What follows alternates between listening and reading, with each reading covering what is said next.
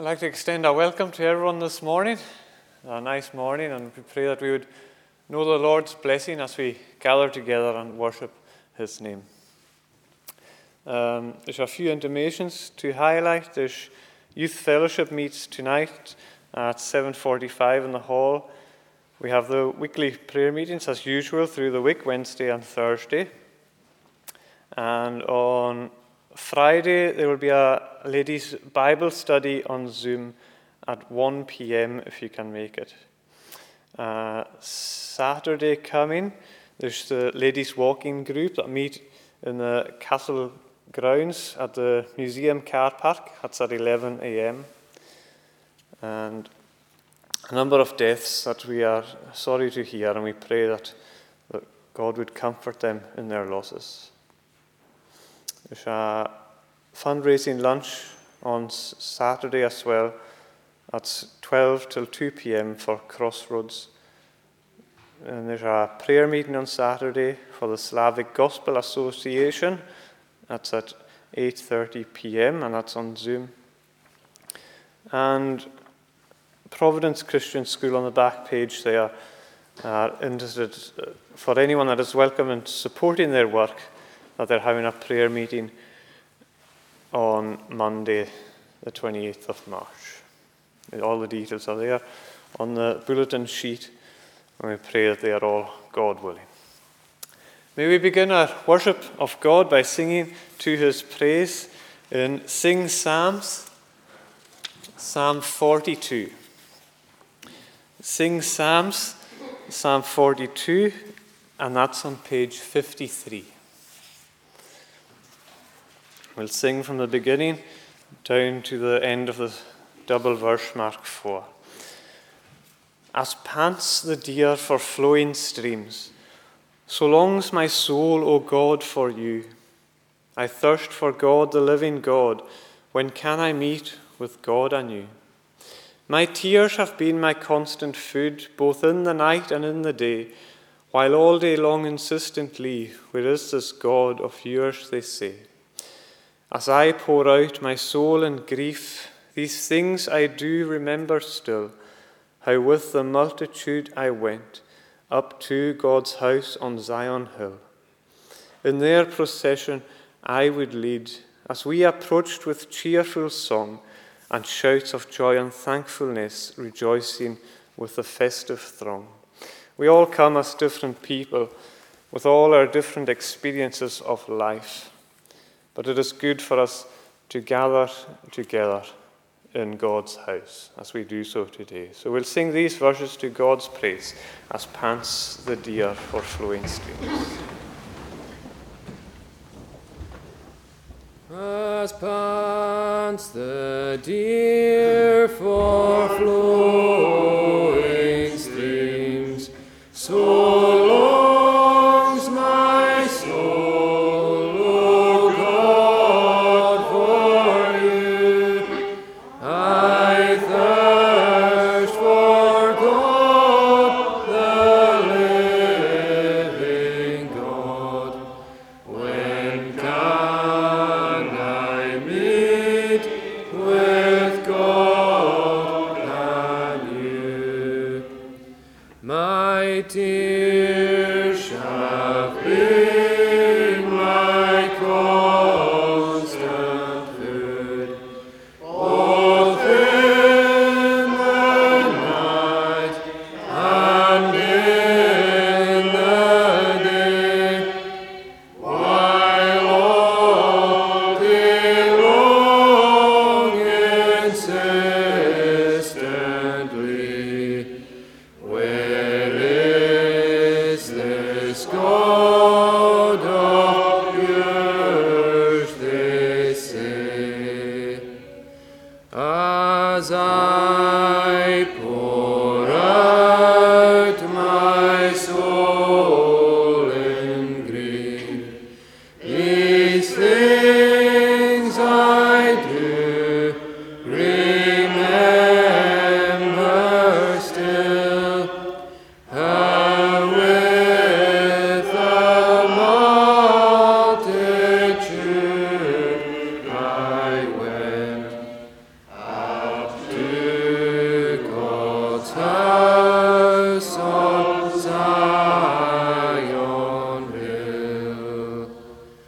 in their procession I would lead, as we approach with cheerful song and shouts of joy and thankfulness, rejoicing with the festive throng.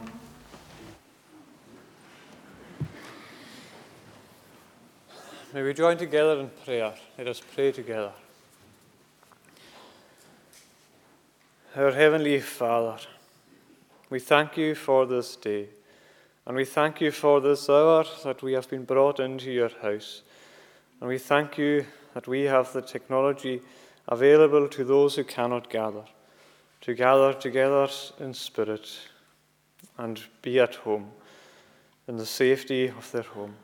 And Lord, we pray that regardless of where we are or how we gather, that it would be so blessed according to your name, and in the name and power of our Saviour, the Lord Jesus Christ. And we thank you for all that you have done for us, and all the provisions that you make for us in our daily lives. And you know each of us. You know the hairs on each of our heads. To know the hairs on one man's head would be something that would amaze us. But you know us all. You know every one of us, and you know our needs. And that is a great thing when we consider the needs that are here in the hearts and experiences of everyone that is gathered. That you are mindful of each of us, and that we can come and sit under your word as a people that acknowledge that you know all things. You are the King of Kings, the creator of this world, the creator of our being. And it is fitting that we come to you. It is fitting that we acknowledge this before you, the God of all. And we pray that each of us would come to understand this as their God of their life, through the works of Jesus Christ and the grace that has been given and set before each of us, that we can have life everlasting through the works of Christ, through the blood of the cross of Calvary.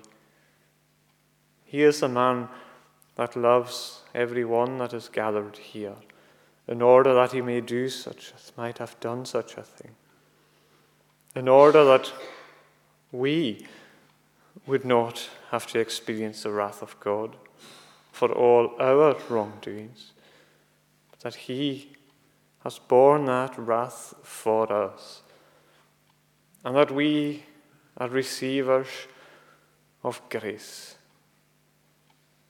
and the privileges of his provision to us. What a Saviour we have. So Lord, we pray as we gather, open our eyes to see this Saviour, to see this Christ that many gathered here know. And if we do not know him, open our eyes for the first time, take these scales away, let our ears hear what you have to say to us, what your Spirit applies to us. And as we gather, we acknowledge that we need your Spirit to guide us in all that we say and in all that we do. Lord, we pray for our country and our nation. We pray for our Queen and the leaders of it. We pray that you would be their guide. And we thank you for our Queen who acknowledges you as her King. Lord, we pray you'd be with her, keep her in health and strength. May her wisdom be imparted to those that lead alongside her, and that they would see the wisdom that God has given to her. Lord, be with the leaders of our nation. We pray you give them wisdom and guidance. We pray that they would come to acknowledge the reality of God and honor God in what we as a nation should do. Lord, we pray for nations who are not so privileged as we are, who are not so privileged to have the freedom of the gospel to worship under it. And we pray for those who are persecuted. We pray for your persecuted people. We will remember them in their plight, and plight that we don't understand, that they indeed face even the certainty of death to have been found to come and worship your name. But Lord, we also pray for those countries in unrest, and we remember Ukraine. We pray for the people that have been displaced there from their homes and from their securities and are living lives that are uncertain. We pray that they find you as a certainty in their lives, as maybe the only certainty that they would have. We pray that they find security in Christ Jesus. And we pray for that country and its turmoil that it is going through at this time. We pray for the preachers of the gospel and Christian men and women that are in that country. We pray that they would be lights for your gospel and for your cause. We remember those that fight against them. We pray for them. And we pray that they would realize what they are doing, killing fellow man. And Lord, how that is rooted back to the beginnings of time. But it is not how it should be. It is not the way it should be. And we know that in our hearts, especially when the threat is set before us. But Lord, we pray for the leaders of nations. We pray for Russia. We pray that you would give them understanding of what they are doing as well, and the fact that they have to stand before God and answer for all that they have done. Lord, we pray that they would have their eyes opened as well. Little do we know of what to pray for in these circumstances, but we pray that they may see God and see who he is and the reality of him and the fear that sets in our hearts of who he is.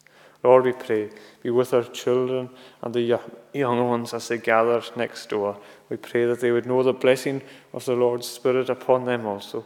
Pray that they would be guided and understand of who Christ Jesus is and who these biblical characters teach us and show us and point us towards the salvation to be found in Christ and the love of God to his people.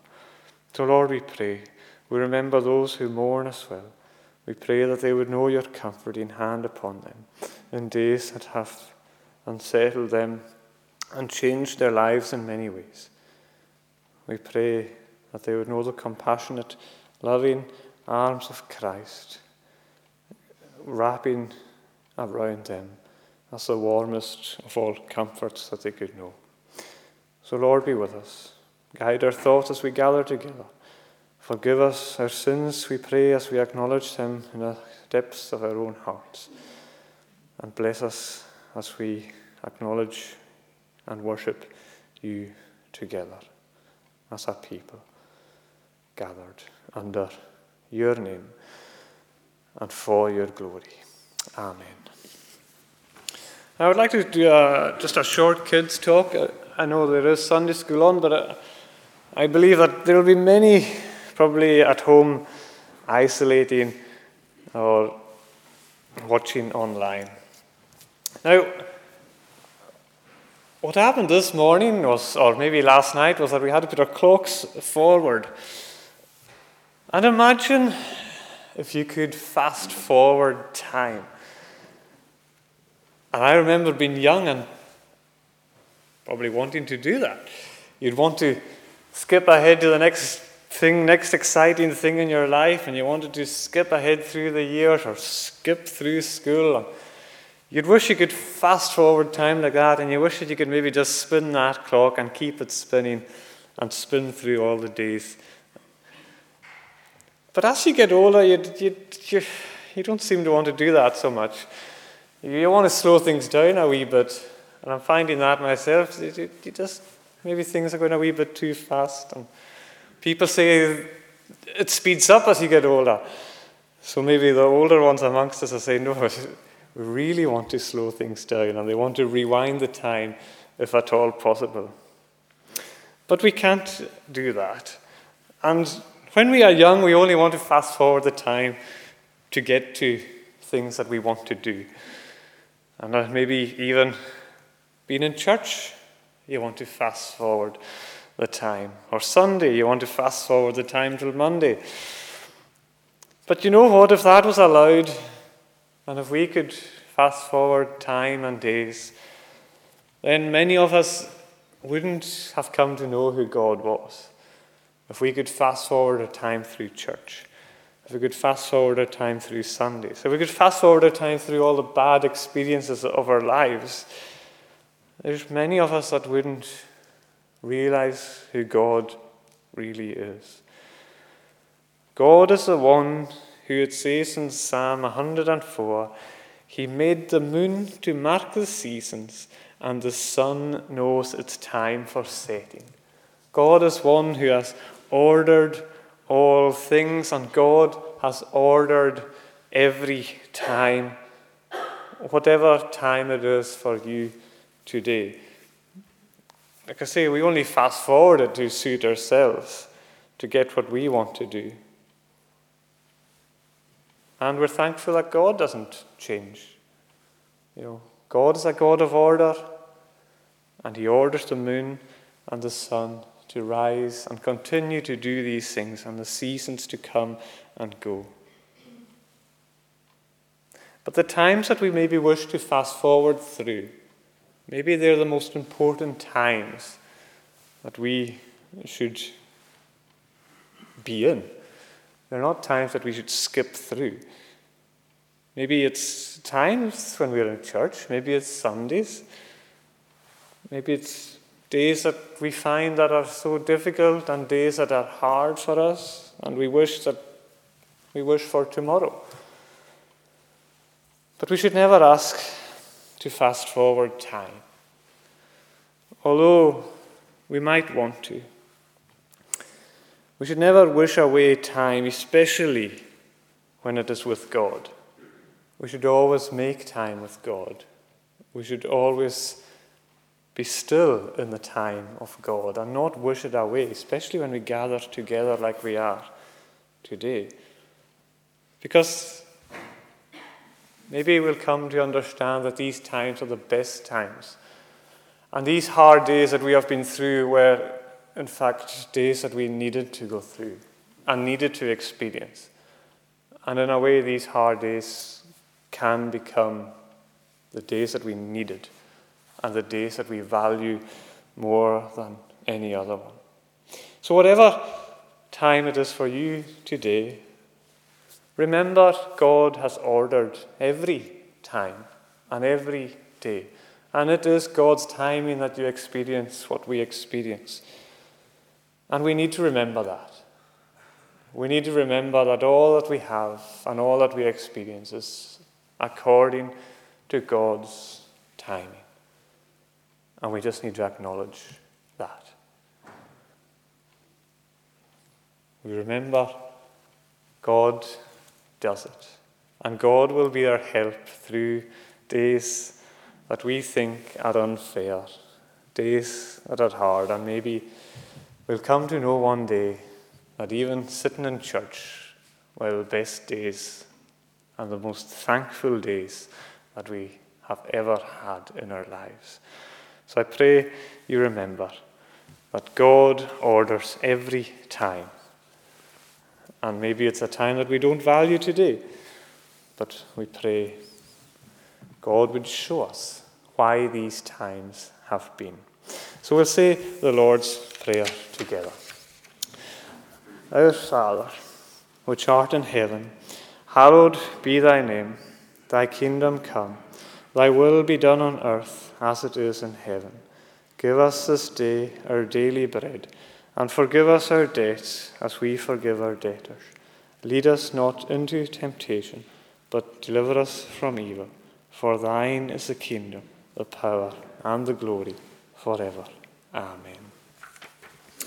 If we turn to our Bibles together and turn to the Gospel of John. The Gospel of John, chapter 2, and we read from the beginning.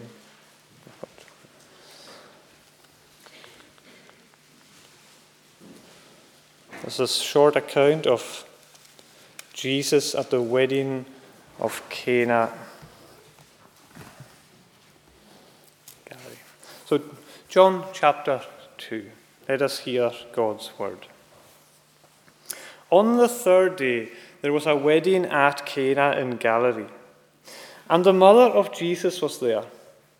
Jesus also was invited to the wedding with his disciples. When the wine ran out, the mother of Jesus said to him, "They have no wine." And Jesus said to her, "Woman, what does this have to do with me? My hour has not yet come." His mother said to the servants, "Do whatever he tells you." Now there were 6 stone jars there for Jewish rites of purification, each holding 20 or 30 gallons. Jesus said to the servants, "Fill the jars with water," and they filled them up to the brim. And he said to them, "Now draw some out and take to the master of the feast." So they took it. When the master of the feast tasted the water now become wine and did not know where it came, though the servants who had drawn the water knew, the master of the feast called the bridegroom and said to him, "Everyone serves the good wine first, and when the people have drunk freely, then the poor wine. But you have kept the good wine till now." This, the first signs Jesus did at Cana in Galilee, and manifested his glory. And his disciples believed in him. After this, he went down to Capernaum with his mother and his brothers and his disciples, and they stayed there a few days. Amen. May the reading of God's word be blessed to us, and may we know the manifestation of Christ himself, as we saw there, the one who manifested himself at that wedding. May we know something of that today as we consider it. But we'll continue in praise by singing together in Psalm 98 of the Psalter, and that's on page 360. Page 360, Scottish Psalter 98, from the beginning. "O sing a new song to the Lord, for wonders he hath done. His right hand and his holy arm in victory hath won. The Lord God, his salvation, has caused it to be known. His justice in the heathen's sight he openly has shown." And we'll sing down to the end of verse mark 6. "With trumpets, cornets gladly sound before the Lord and King." So may we stand and sing to God's praise these verses. "O sing a new song to the Lord." O sing a new song to the Lord, for wonders he hath done. His right hand and his holy arm, him victory hath won. The Lord God, his salvation, hath caused it to be known. His justice in the heathen sight he openly hath shown. He mindful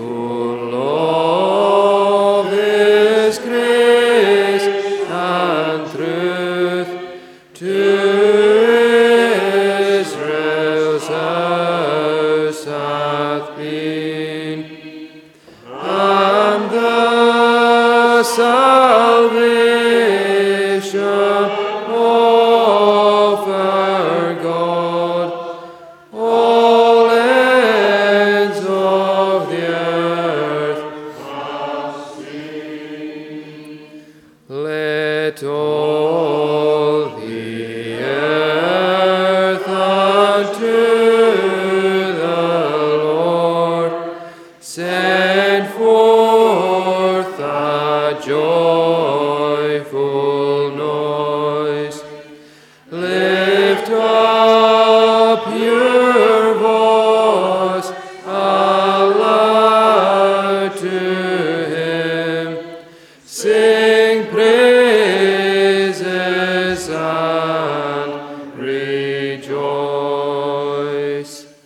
With harp and voice of psalms, unto Jehovah sing. With trumpets, cornets, gladly sound before the Lord the King.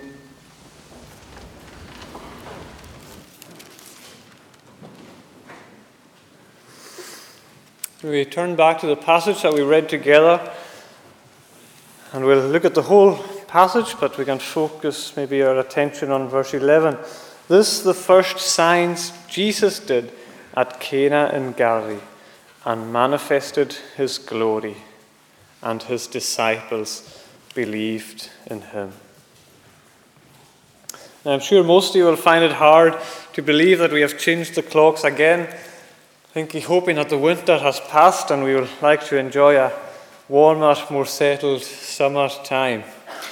And it's a significant change and marker in our calendar, and it can bear a significant impact in our lives.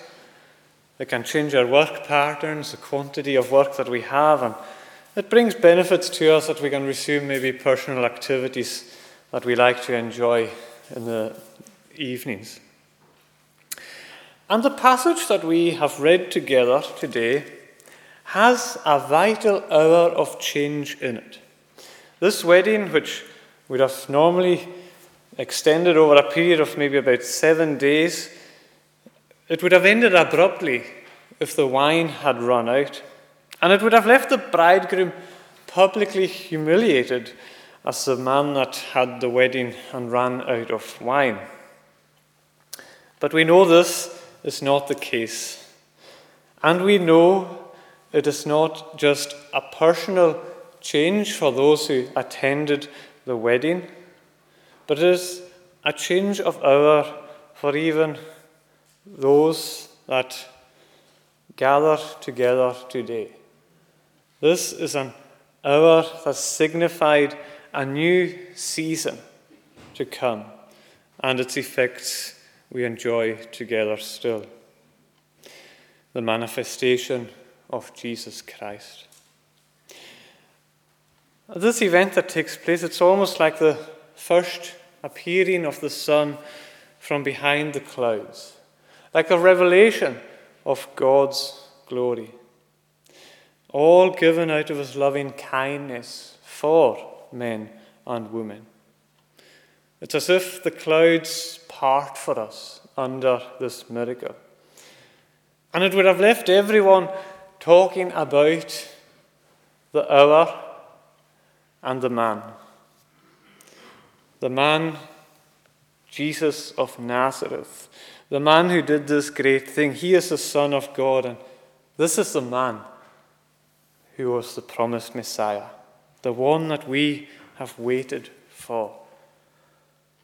This great hour of change is like the first marker of this new season of grace through Jesus Christ. And this season, as we say, remains even till today.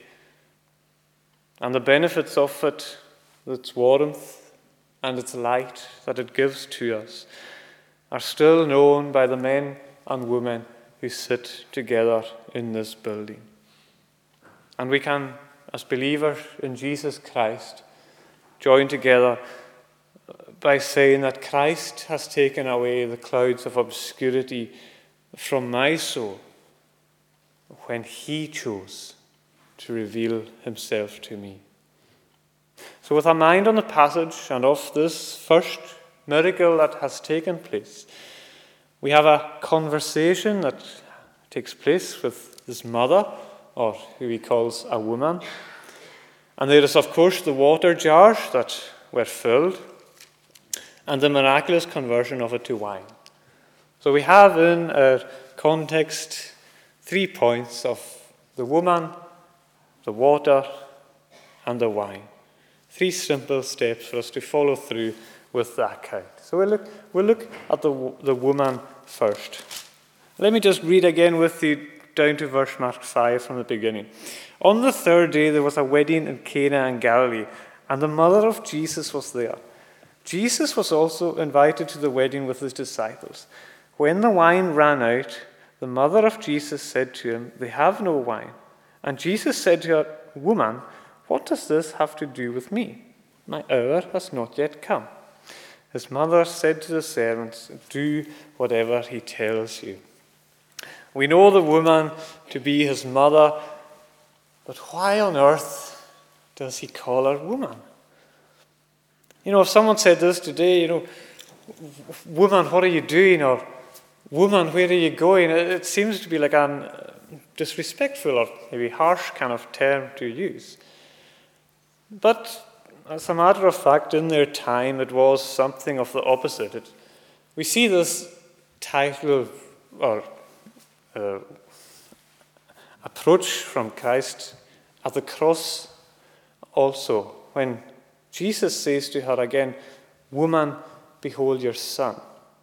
And it is a respectful term, maybe something of the likes of Mrs. or Lady or the likes for today. But either way, we must be clear that he is being respectful to her, first of all, as he taught us to be respectful to our parents, even when it's not Mother's Day. But really, what's interesting is what they have to say to one another. His mother comes to Jesus first, stating that they have no wine, and he responds with, "Woman, what does this have to do with me? My hour has not yet come." And we ask, well, what hour did he mean? What does he mean by saying it doesn't have anything to do with me? Because we know that Jesus went on to create a hugely significant hour afterwards in his actions. And it just seems to contradict his own words of what he's saying here at the beginning, which imply to us that this was not the time to start working miracles. Now is not the hour. What does this have to do with me? My hour has not yet come. And there are suggestions about this, and one refers back to verse 3, where it says, "When the wine ran out." And when you read that in the Greek, it says that it beginning to lack or beginning to fall short by the running out of it.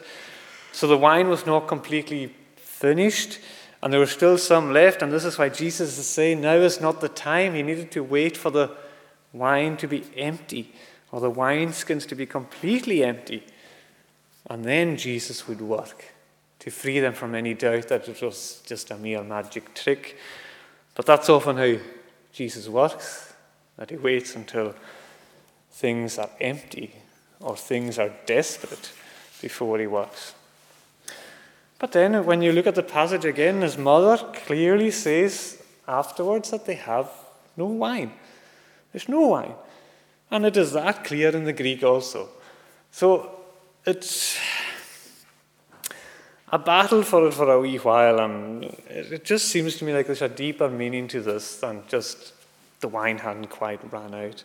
And I was struggling to make sense of this hour, and as I said, there's different ideas, and Augustine had it that it was the hour, he was referring to the hour of his death to come, and J.C. Ryle was saying that, that's just too far-fetched for what he meant at the time of his beginning of his ministry, but I thought, well, look at what's basically going on here. And it is that Mary is trying to direct or tell Jesus to fix the situation, to do something about it as his mother. But you see, Jesus has grown up now. And Mary cannot have the same authority over her as she would have as a mother to a child. He's grown up now. Jesus is to be directed by his heavenly Father from now on. And he will only be under the authority of man's direction again when it comes to the hour of the cross. And that is, of course, allowed by him, that authority. And until that time, until that hour, no man nor woman will have any authority over the actions of the Son of Man. Not until my hour. Maybe that's why he called her woman as well. You are my worldly mother, and in one sense, with all respect, you must be as a woman now. He doesn't address her as his mother. And it says that a sword would go through Mary's heart. It says that somewhere as well. But when he addresses her as woman the second time at the cross, he gives her a son and he makes her a mother. And it seems to me like, what's going on here is that he's just saying to her, you need to let me be the Son of God. And the section before it, when he says, what does this have to do with me? That doesn't translate clearly from the Greek either. And it actually says more of, it's me to you. And what is written is, what is me to you, essentially, as I understand it. And the AV, when you look at it, translates it as, what have I to do with thee? So that, what have I to do with thee is miles away from, what does this have to do with me? Especially when he's addressing his mother. What do I have to do with thee, woman? It's completely different. But again, what it really implies from the original language and what the AV says there is, it implies some sort of separation. What have I to do with thee, woman? Maybe separation's a harsh term to use. Maybe it would be better saying it's an incompatibility. No. He is a son of God, and it can't be like it used to be. It cannot work like this, being directed by his mother. But whatever the hour, it's hugely significant. This change would be the revealing of who he is. And it was here that he would manifest his glory, as it says in verse 11, before his family and friends. Family and friends who maybe knew of his kingship, maybe knew that he was the promised Messiah to come, but I don't believe in all their days that they would have expected that Jesus would have turned the water into wine. I believe he left every one of them in awe at what he had just done. But his mother says something else worth noting afterwards. And it kind of follows with the idea of Mary having to let Jesus be the Son of God. What does she say in verse 5? His mother, after Jesus had said that, my hour has not yet come, his mother said to his servants, do whatever he tells you. And if there was ever a word that this mother would have to confess now, it would be, listen to what he says and not what I think. Do what Christ tells you. And if there's ever a word that the Christian should hear of him, it would be, do whatever he tells you. If there's ever a word the Christian should say to the unbeliever, it would be, do whatever he tells you. Do whatever Christ says to you. And this is what many men who have stood in this place have said to you. Listen to Christ. Listen to his words and be obedient to him. Sometimes a mother's word is the best advice for us. And though it may be a fearful thing even for the mother to say, she knows what is best and knows that it is best in this moment that we do whatever Christ says, and that they in that moment would do whatever he had told them to do. Maybe Christ speaks to you today, or maybe there is a word yet to come. But if it has, or whenever it does, and however it makes us feel about it, remember these words. Do whatever he tells you to do. Be obedient to Christ. Listen to what he says through his word in the gospel. And often that's hard for us to admit. Often that's hard for us to submit to. And we often wish it was something as easy as putting water into a jar. So let us look now at the water. Read from verse 6 down to verse 9.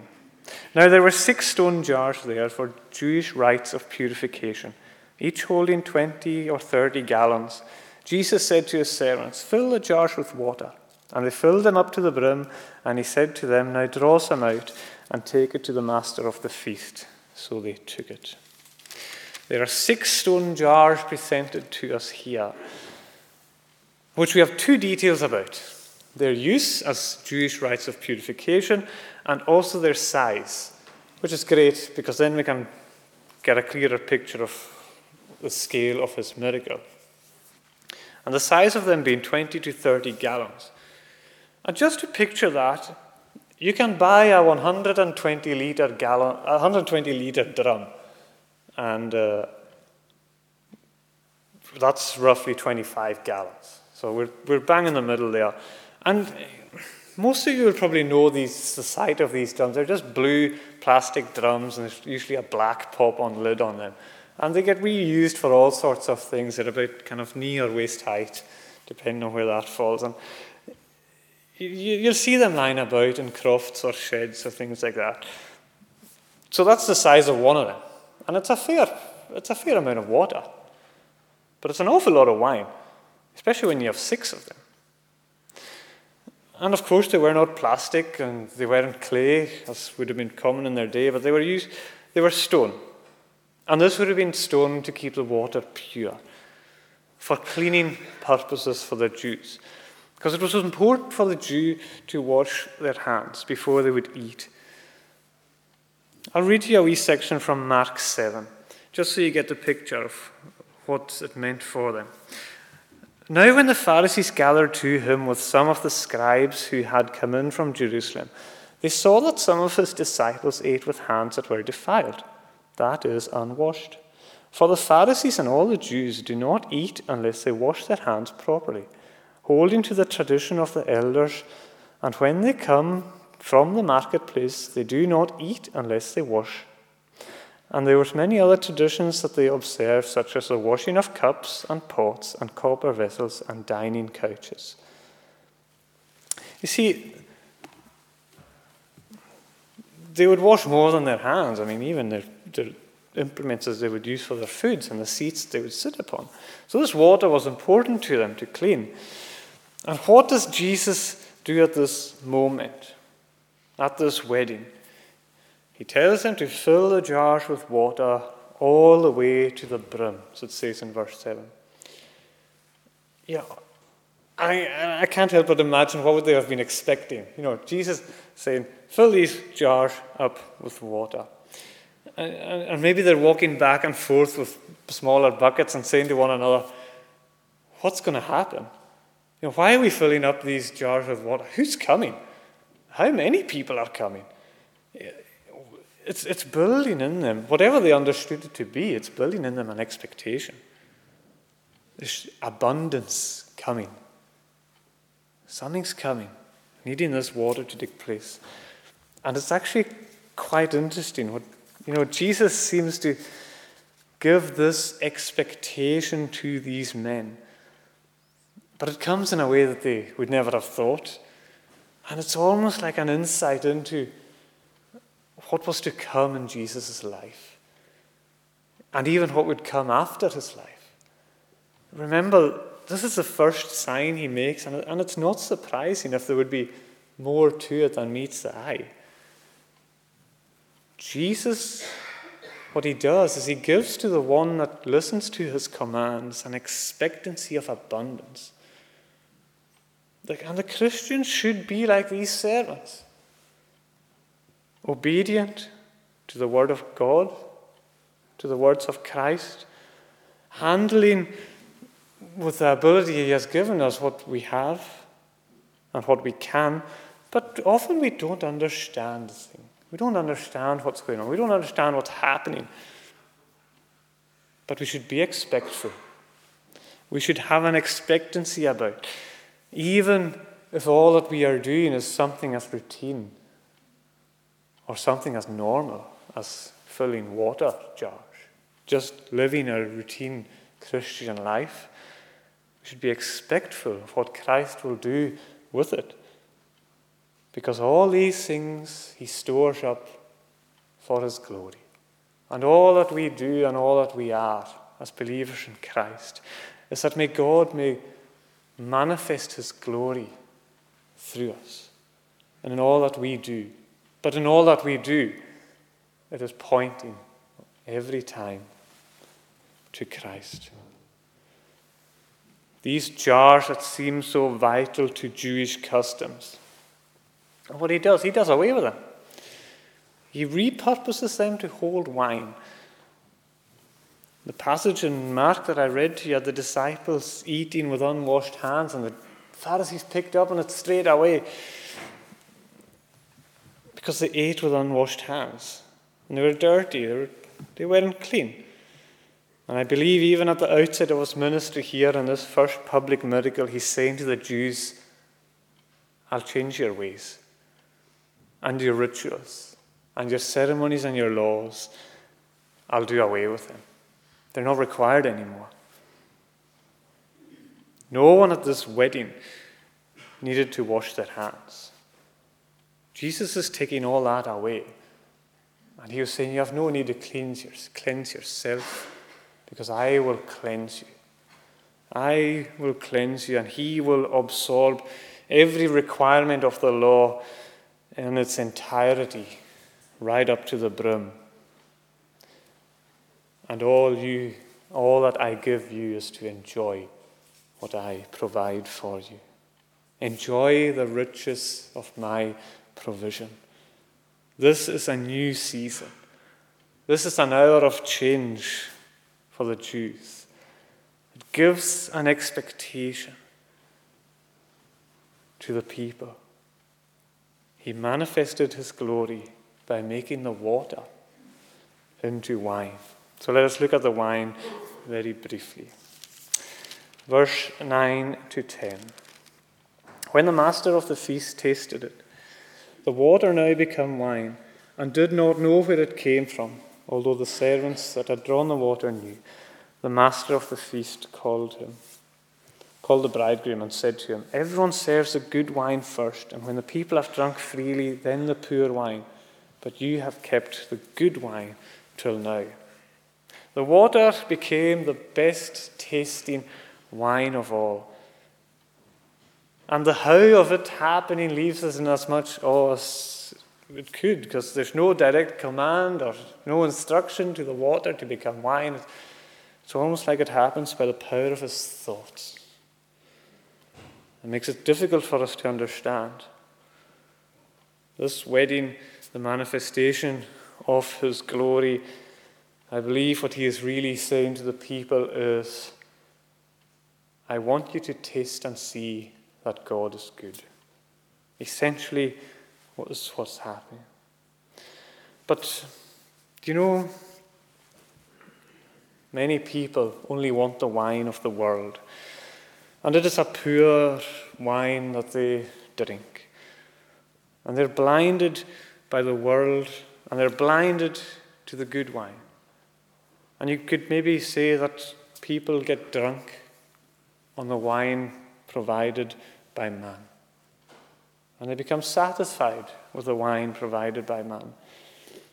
And it's a sad thing that when people become so drunk on these things that they wouldn't identify the good wine. They wouldn't know it. They wouldn't realize what it is.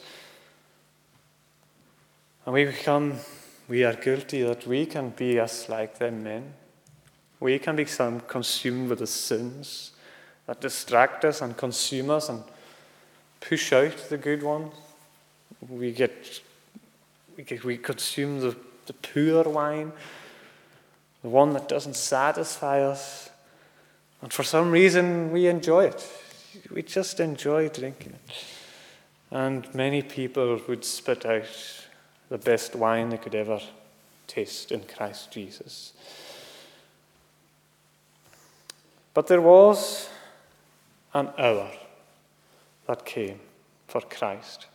And it was a great and necessary hour when he was handed into the power of man. And it was the greatest hour of change that anyone could ever know. And his death at Calvary is like that wine and richness that he provides to us through his grace and love for his people. And it is where God would manifest his glory and glorify the Son afterwards.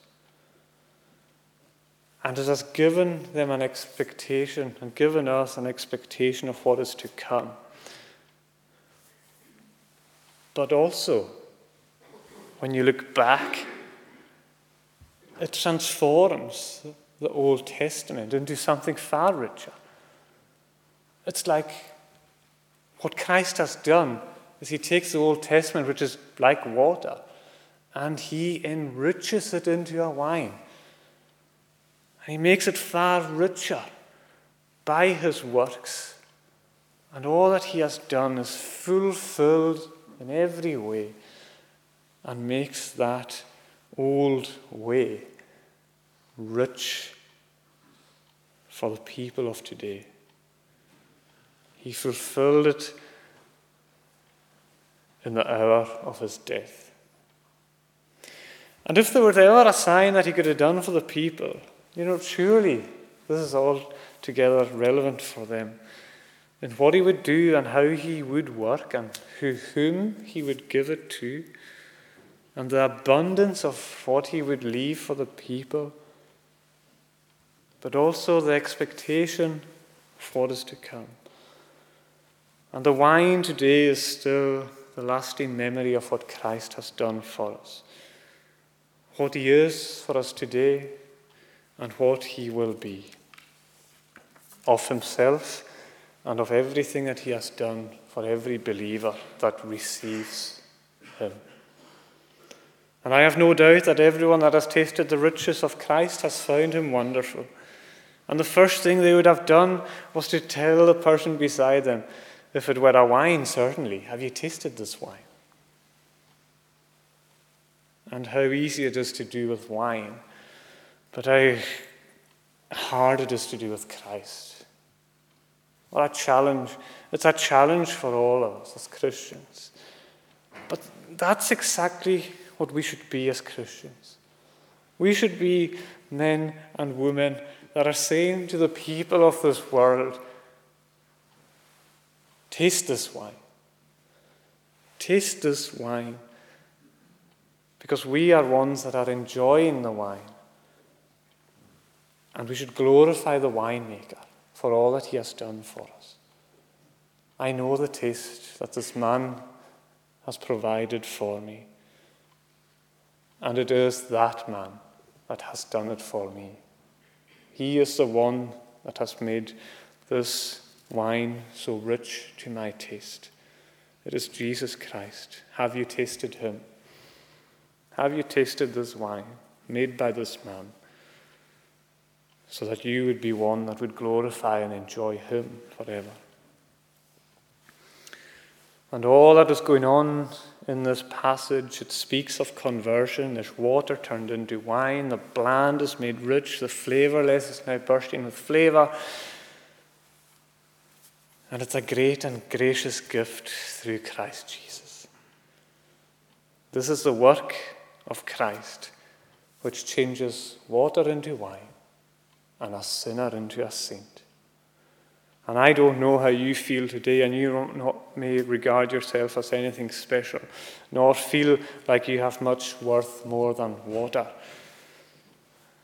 But I tell you, there's something that is true in this passage, that Jesus has the power to change you. We are all born alike. And really, when we consider ourselves at a worldly, unbelieving level, there's not much to set us apart from one another. We can make ourselves who we want to be. We can wash ourselves to be whatever we like. But in God's eyes, we are only what we are. In a sense, we are just like a water bottle. It may be full, but it is bland with no taste. And there is seemingly nothing to enrich it. But what Christ does is he turns the water of your wine, and it may take time to develop as a wine does, but it will be a most wonderful taste as it ferments in you. The wine remains within the water bottle in this earth.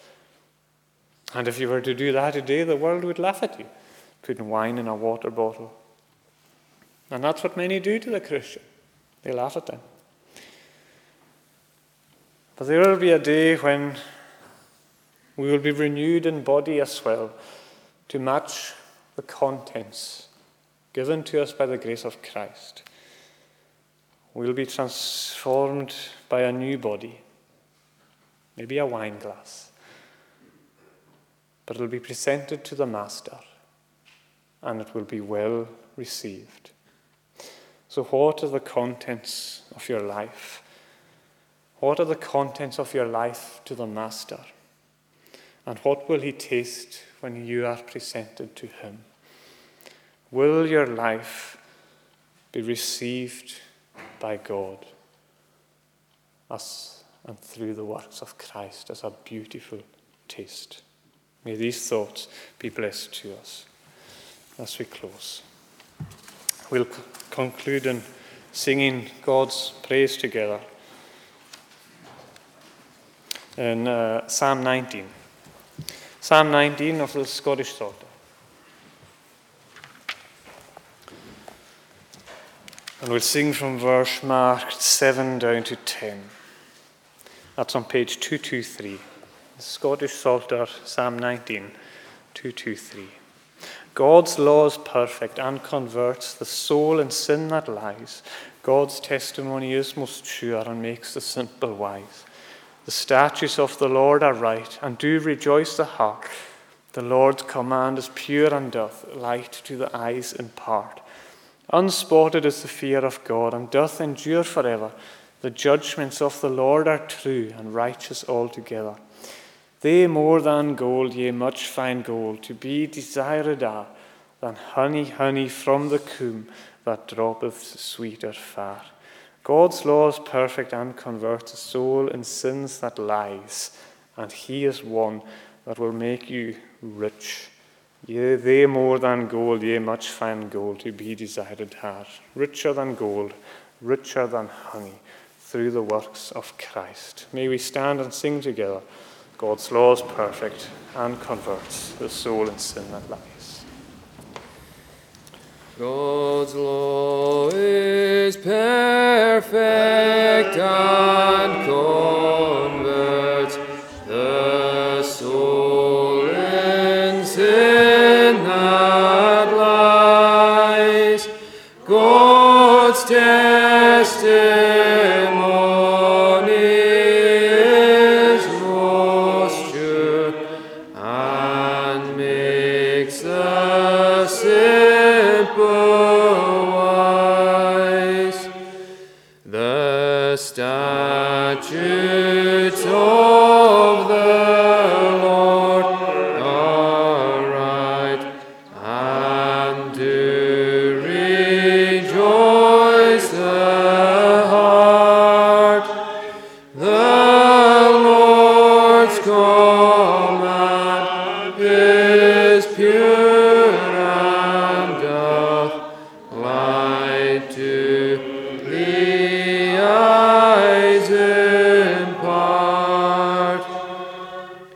Unspotted is the fear of God, and doth endure forever. The judgments of the Lord are true and righteous altogether. They more than gold, yea, much fine gold, to be desired are, than honey from the comb that droppeth sweeter far. Let's conclude with a word of prayer. Our Father, as we part, we pray that we would have known your blessing under your word, and we pray that you would make us rich and enrich in us by your works, what you have done for us. Lord, make us richer than wine, and tastes that we would leave with man would always point to Christ. This is the man that has done it. He has done this for me, and I commend him to you.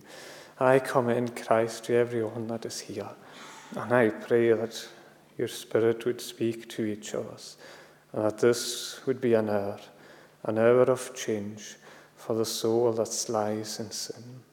So be with us as we part. May we know the Spirit guiding us. May we come to believe and trust in the Lord Jesus Christ and all that has been provided by the Father and that has given us all these things. So be with us in our parting. Forgive us our sin, we pray. And that by these things we ask in the name and power of Christ Jesus our Saviour. Amen.